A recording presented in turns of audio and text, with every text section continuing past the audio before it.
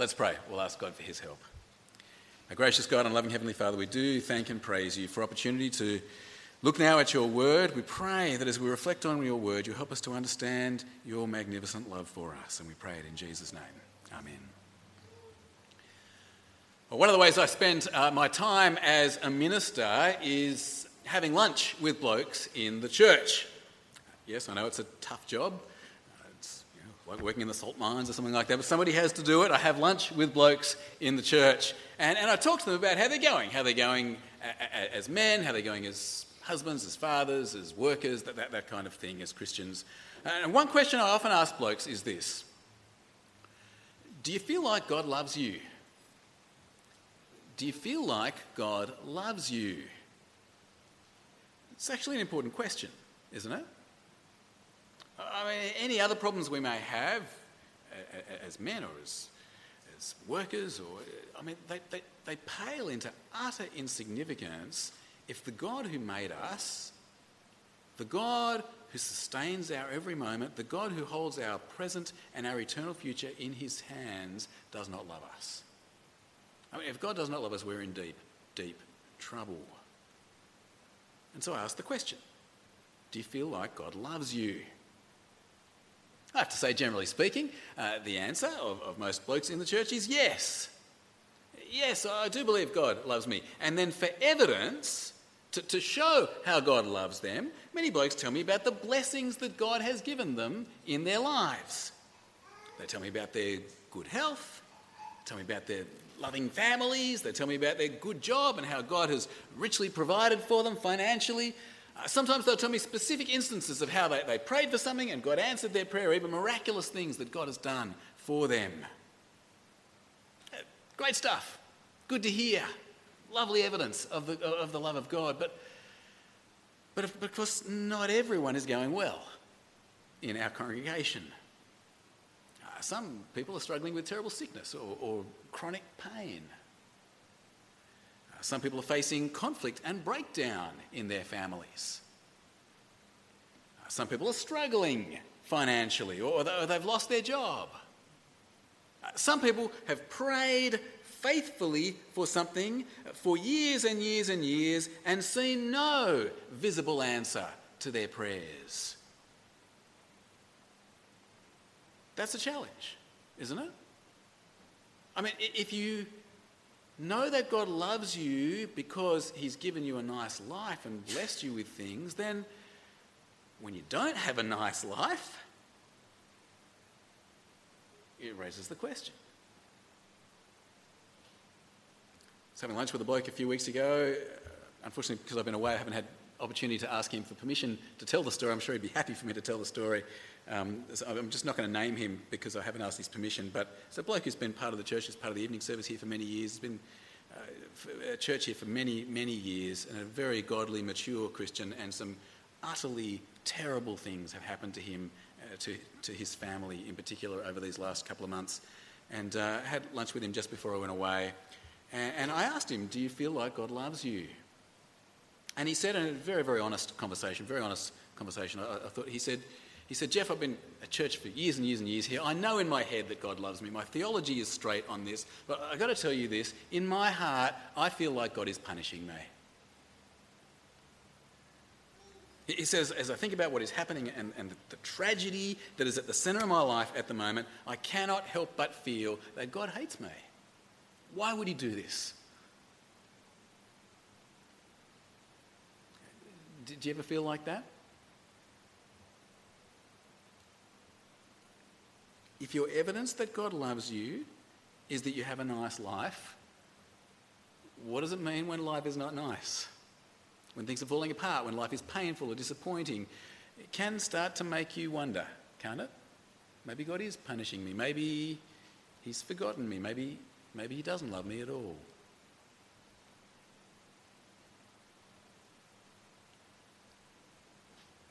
If you have a look with me at the heading of this psalm, you'll see from the you know that the headings of the psalms are actually part of the psalms. They're not NIV headings. So when you read psalms in church, do please read the heading, as Elizabeth did earlier on this evening. The heading is part of the psalm. You'll see from the heading of the psalm, it's written by the sons of Korah. They were the the temple worship leaders in Israel at the time. It's called a maskil. We don't really know what a maskil means. Warren reckons it sounds like some kind of small furry animal, but probably it's some kind of a song. But have a look at me at the heading here. For the director of music, that's who it's written for. Of the sons of Korah, that's who it's written by, and it's a maskil. And the psalmists, the sons of Korah, they start off by reflecting on the history of Israel. And as they reflect on the history of Israel, they know that God has loved Israel. They know that God has loved their ancestors. I mean, the whole reason they are in the promised land is because of God. He did magnificent miracles. He brought them miraculously out of Egypt. He drove out the nations before them. He established them in the land. He's blessed them with everything that they had. He's loved them. He's kept his promises. He's given them victory over their enemies. As the sons of Korah look at their history, they can be clear in their heads. God does love his people. Have a look with me at verse 1. We have heard it with our ears, O God. Our ancestors have told us what you did in their days, in days long ago. With your hand, you drove out the nations and planted our ancestors. You crushed the peoples and made our ancestors flourish. It was not by their sword that they won the land, nor did their arm bring them victory. It was your right hand, your arm, and the light of your face, for you loved them. History of Israel shows to the sons of Korah that God has loved his people. And so now what the psalmists do, they express their theology. They say, we trust you, God. We trust that you're still on our side. We trust that you'll deliver us from our enemies. We trust you'll keep your promises and keep us safe in this land. The psalmists, they know they need God. And so they trust him and they praise him. Verse 4. Verse 4. You are my King and my God, who decrees victories for Jacob. Through you we push back our enemies. Through your name we trample our foes. I put no trust in my bow. My sword does not bring me victory, but you give us victory over our enemies. You put our adversaries to shame. In God we make our boast all day long, and we will praise your name forever. God has established Israel in the land. They know from their history that he has loved their fathers, and they're trusting in him. They believe that he loves them. But as the sons of Korah look at the circumstances that are surrounding them at the moment, it's a big challenge. Because as they write this psalm, Israel have been defeated by their enemies. They've had to run away. The enemy overcame them, and the nations around them are laughing at them, saying, you don't even have a God. There's no such thing as your God. Your God does not love you at all. Verse 9. But now you have rejected and humbled us. You no longer go out with our armies. You made us retreat before the enemy, and our adversaries have plundered us. You gave us up to be devoured like sheep and have scattered us among the nations. You sold your people for a pittance, gaining nothing from their sale. You have made us a reproach to our neighbours, the scorn and derision of those around us. You've made us a byword among the nations. The people shake their heads at us. I live in disgrace all day long, and my face is covered with shame at the taunts of those who reproach and revile me because of the enemy who is bent on revenge. Do you see their situation? They've been defeated in battle. But the thing they can't understand is this, and this is actually quite a unique and I think very, very interesting part of this psalm. The thing they can't understand is this. They can't see how they deserve it. They've searched their hearts, the sons of Korah, and they can't think of any way that Israel has sinned against God. They can't think of anything that would merit the defeat that they are suffering. I mean, you see right through Israel's history that when they turn away from God, they lose battles. You see it in Joshua. Do you remember a couple of years ago we did Joshua and Achan, when he sinned, Israel lost the battle. A few years ago, those of you who were here when we did Judges, remember bad, sad, mad, all that sort of stuff? When they sinned against God, God handed them over to their enemies. Or even last year in the book of Kings, when Israel forsake God, when they follow idols, he hands them over to their enemies. But here in this case, they were genuinely trusting God. They were serving God faithfully, and yet they've been defeated. Verse 17. All this came upon us, though we had not forgotten you. We had not been false to your covenant. Our hearts had not turned back. Our feet had not strayed from your path. But you crushed us and made us a haunt for jackals. You covered us over with deep darkness. If we'd forgotten the name of the Lord or spread out our hands to a foreign god, would not God have discovered it, since he knows the secrets of the heart? Yet for your sake, we face death all day long. We are considered as sheep to be slaughtered. Here they are serving God, and it feels like they are dying all day. Does not compute. The sons of Korah can't understand it. They were serving God, and here they are defeated and ashamed. Doesn't make any sense. And that raises the question that their scornful neighbours are asking, is God actually for them or not?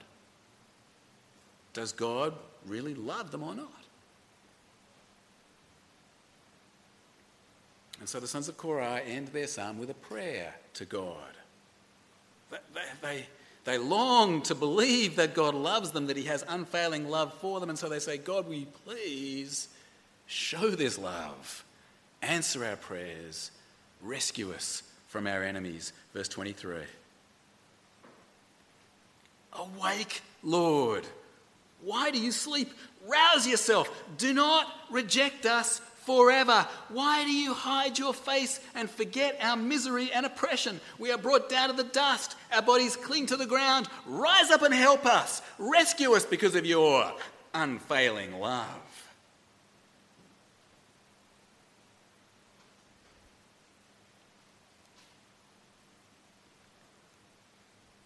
Okay, can you see what's here in this psalm? Israel have been defeated by their enemies, and they cannot understand why. They haven't been unfaithful to God. They were trusting God, serving him. Can you see how it raises the question of God's love for them? Raises the question of if he really is on their side. I mean, they look back at their history, and it's clear. But as they look at their present circumstances, it's not easy to see. And so the sons of Korah turn to God. They say, we do trust you, but we're struggling. We're holding on by the skin of our teeth. Will you please help us and rescue us? The thing is, that's where the psalm ends. It says in your Bible, the next line is Psalm 45. Is that right? That's it for the psalm. We don't know what happened after this psalm was written. Did God rescue Israel? We don't know. Maybe, maybe not. I reckon the psalm ends with a bit of a question mark, don't you? I mean, this is an important question that the sons of Korah are asking. Is God for them? Does God love them? They trust the answer is yes. They've got their theology clear in their heads. But from their circumstances, it doesn't feel like God loves them at all.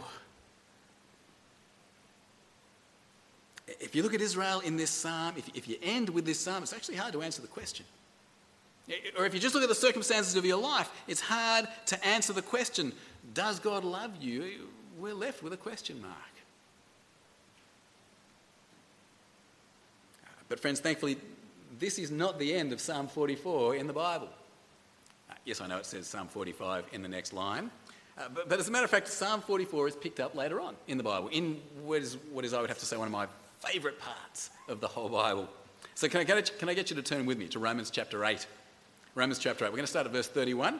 You'll find it on page 1756. 1756. Romans chapter 8. The Apostle Paul, of course, wrote the book of Romans, and he's been talking about how Jesus rescues us from our sin. He's been saying that it's an absolute certainty. If God has justified you, he's sure to glorify you. And he goes on to use, for those of you who are interested in grammar, he goes on to use a series of rhetorical questions that form an a fortiori argument. Rhetorical questions that form an a fortiori argument. Rhetorical question, you know what a rhetorical question is? It's like that. You didn't say, yes, Jeff, we know what a rhetorical question is when you ask a question but you don't expect an answer. Okay, do you know what I mean? Okay, it was meant to be a rhetorical question. You weren't supposed to answer. Right? Rhetorical question. You ask a question, you don't expect the answer. And so Paul asks a whole heap of rhetorical questions, and they form an a fortiori argument. A fortiori, it's a Latin phrase. It means a is all, fortiori is stronger. All the stronger. In English, you might sometimes call it a how much more argument. And the idea is this. If one thing is true, one really big thing is true, then something small is definitely true. Let me see if I can demonstrate it for you. Here is a 50-pound weight. Boys and I have been working out over the holidays. All right. Who reckons I can lift this 50-pound weight? You ready? You watching? You ready? Is that rhetorical? That's right. You can encourage me by answering. It was meant to be rhetorical. You ready? Here we go.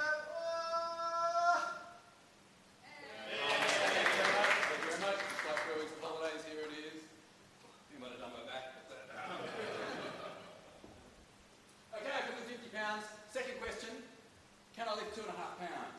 What do you reckon? Can I lift 2.5 pounds? It's meant to be rhetorical, but answer me just to encourage me. Yes. Yes, of course I can. You ready? Here we go. All right, if I can lift 50 pounds, how much more can I lift 2.5 pounds? It's dead easy. In fact, it's 20 times more, isn't it? It's dead easy to lift 2.5 pounds if I can lift 50 pounds. Have a look with me at Romans chapter 8. Have a look at these rhetorical questions. Ask yourself the question, what's the 50-pound weight? Okay, what's the thing that God has already done? Romans chapter 8, verse 31. What then shall we say in response to these things? If God is for us, who can be against us? He who did not spare his own son, but gave him up for us all, how will he not also, along with him, graciously give us all things? What's the 50-pound weight? Can you see it there? What's the big thing that God's done? Actually, a couple of things there, aren't there?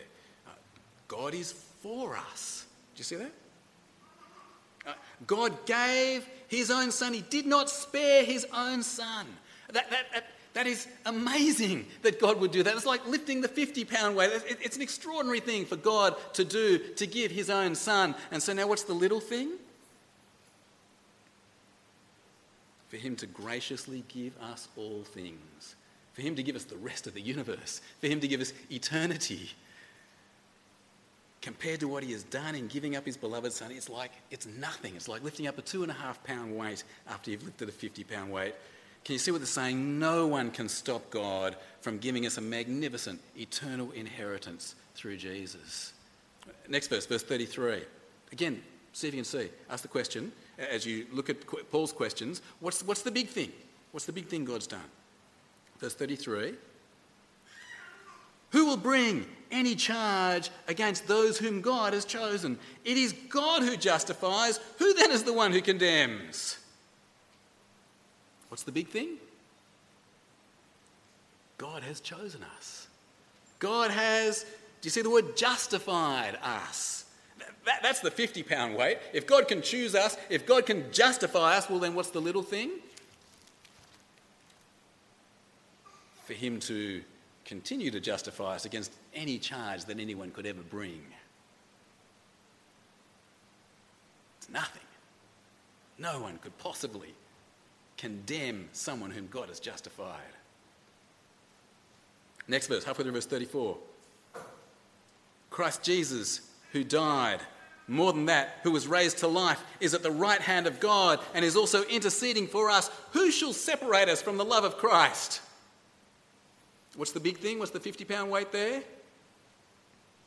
Jesus died, raised to life at the right hand of God, praying for us. And so what's now the little thing? For him to hold on to us, no matter who or what tries to separate us. And here now is where Psalm 44 comes in. Because what Paul does, having established the big thing, Jesus died and rose again as at the right hand of God, therefore nothing can separate us from the love of God. Jesus can hold on to us against anything. What he does is he lists a whole list of things that might try to separate us from the love of God. And it's here in this list of things that we see Psalm 44. Because it's one of the things that might separate us from the love of God if we are suffering, defeated, but have no idea why. Have a look with me. Halfway through verse 35, who shall separate us from the love of Christ? Shall trouble or hardship or persecution or famine or nakedness or danger or sword? As it is written, and here's the quote from Psalm 44, for your sake we face death all day long. We're considered as sheep to be slaughtered. No. In all these things we are more than conquerors through him who loved us. For I am convinced that neither death nor life, neither angels nor demons, neither the present nor the future, nor any powers, neither height nor depth, nor anything else in all creation will be able to separate us from the love of God that is in Christ Jesus our Lord. Do you see what Paul's done here? And do you see how it's the answer to Psalm 44? If you look at your present circumstances, you might be left wondering, like Israel in Psalm 44. Maybe you're suffering and for the life of you, you cannot see any reason for it. You can't see how you could possibly deserve it. You can't see any point to it. You can't see any lesson to it. From your circumstances, you might doubt that God loves you. And the Psalm's not going to finally answer the question for you. But the answer's here in Romans 8, isn't it? The answer is in the Jesus who died and rose again and is at the right hand of God interceding for you. There is nothing that can separate you from the love of God that is in Christ Jesus our Lord. You know, as I meet up with blokes for lunch week by week, I keep on asking the question, do you feel like God loves you? And as blokes tell me about the blessings that God gives them and the prayers that he answers, I'm glad. I think it's excellent that God has blessed us with so much. And Warren prayed about it before, didn't he? Giving thanks to God for the blessings that we have received. We can and we should be very grateful. And these good things that God gives us, they are evidence of his love. But life's not all beer and skittles, is it? Things aren't always going to be good. I mean, I just think about the last 3 weeks while my family and I have been away on holidays. Thank you to everyone who's asked us how our holiday has been. My answer has generally been, put 6 sinners together in a house. What could possibly go wrong for 3 weeks? We have had a lovely holiday, though. Thank you for asking. But let me tell you some of the things we found out while we were on holidays.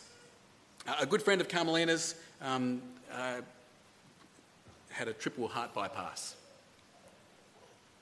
Other friends of my wife's discovered that their 18-month-old baby has terminal cancer. The minister of the church where we went on holidays, Aladella Anglican Church, has just discovered that he has got cancer. While we were down there, the assistant minister of the church, his son was riding a BMX bike in a skate park, had a terrible crash, smashed his head, he's got concussion and possible brain damage. Meanwhile, in our own congregation, little Lucas Thompson had surgery to enable him to feed through his stomach. He can't swallow. Families have... a guy just had spinal surgery last week. A family have been told that their baby may die. Other people are too frail to join us. We all face tragedy and tough times, and sometimes we can see, yes, this happened to me because of a particular sin, but most of the time it's just like Psalm 44, isn't it? We've got no idea why we're suffering, and we don't see the point of it. And so, friends, it's worth remembering not just Psalm 44, but Romans 8 as well, isn't it? The circumstances of our life here, they are mixed. We'll see good things that show the love of God, but we'll also see the bad things that show the judgment of God. There's one and only one thing we can really hold on to, and that's Christ, because in him we have sure, objective evidence, whether we feel it or not, no matter what our circumstances are. That's what we need to hold on to. God has demonstrated his love to us eternally in the Lord Jesus Christ. Nothing in all creation can separate us from that love. Let's pray. Our gracious God and loving Heavenly Father, we thank and praise you for the wonderful mercy and love that you've shown us in the Lord Jesus Christ. We thank you that while we were still sinners, he died for us. We thank you that he is now risen and seated at your right hand, pleading the merits of his blood. And we thank you that therefore nothing can ever separate us from your love in Christ. We thank you that this is true no matter what the circumstances of our lives here on earth. We pray, Heavenly Father, that you'd so fill us with your Spirit that we can see it and know it and take comfort in this eternal truth. We pray it in Jesus' name.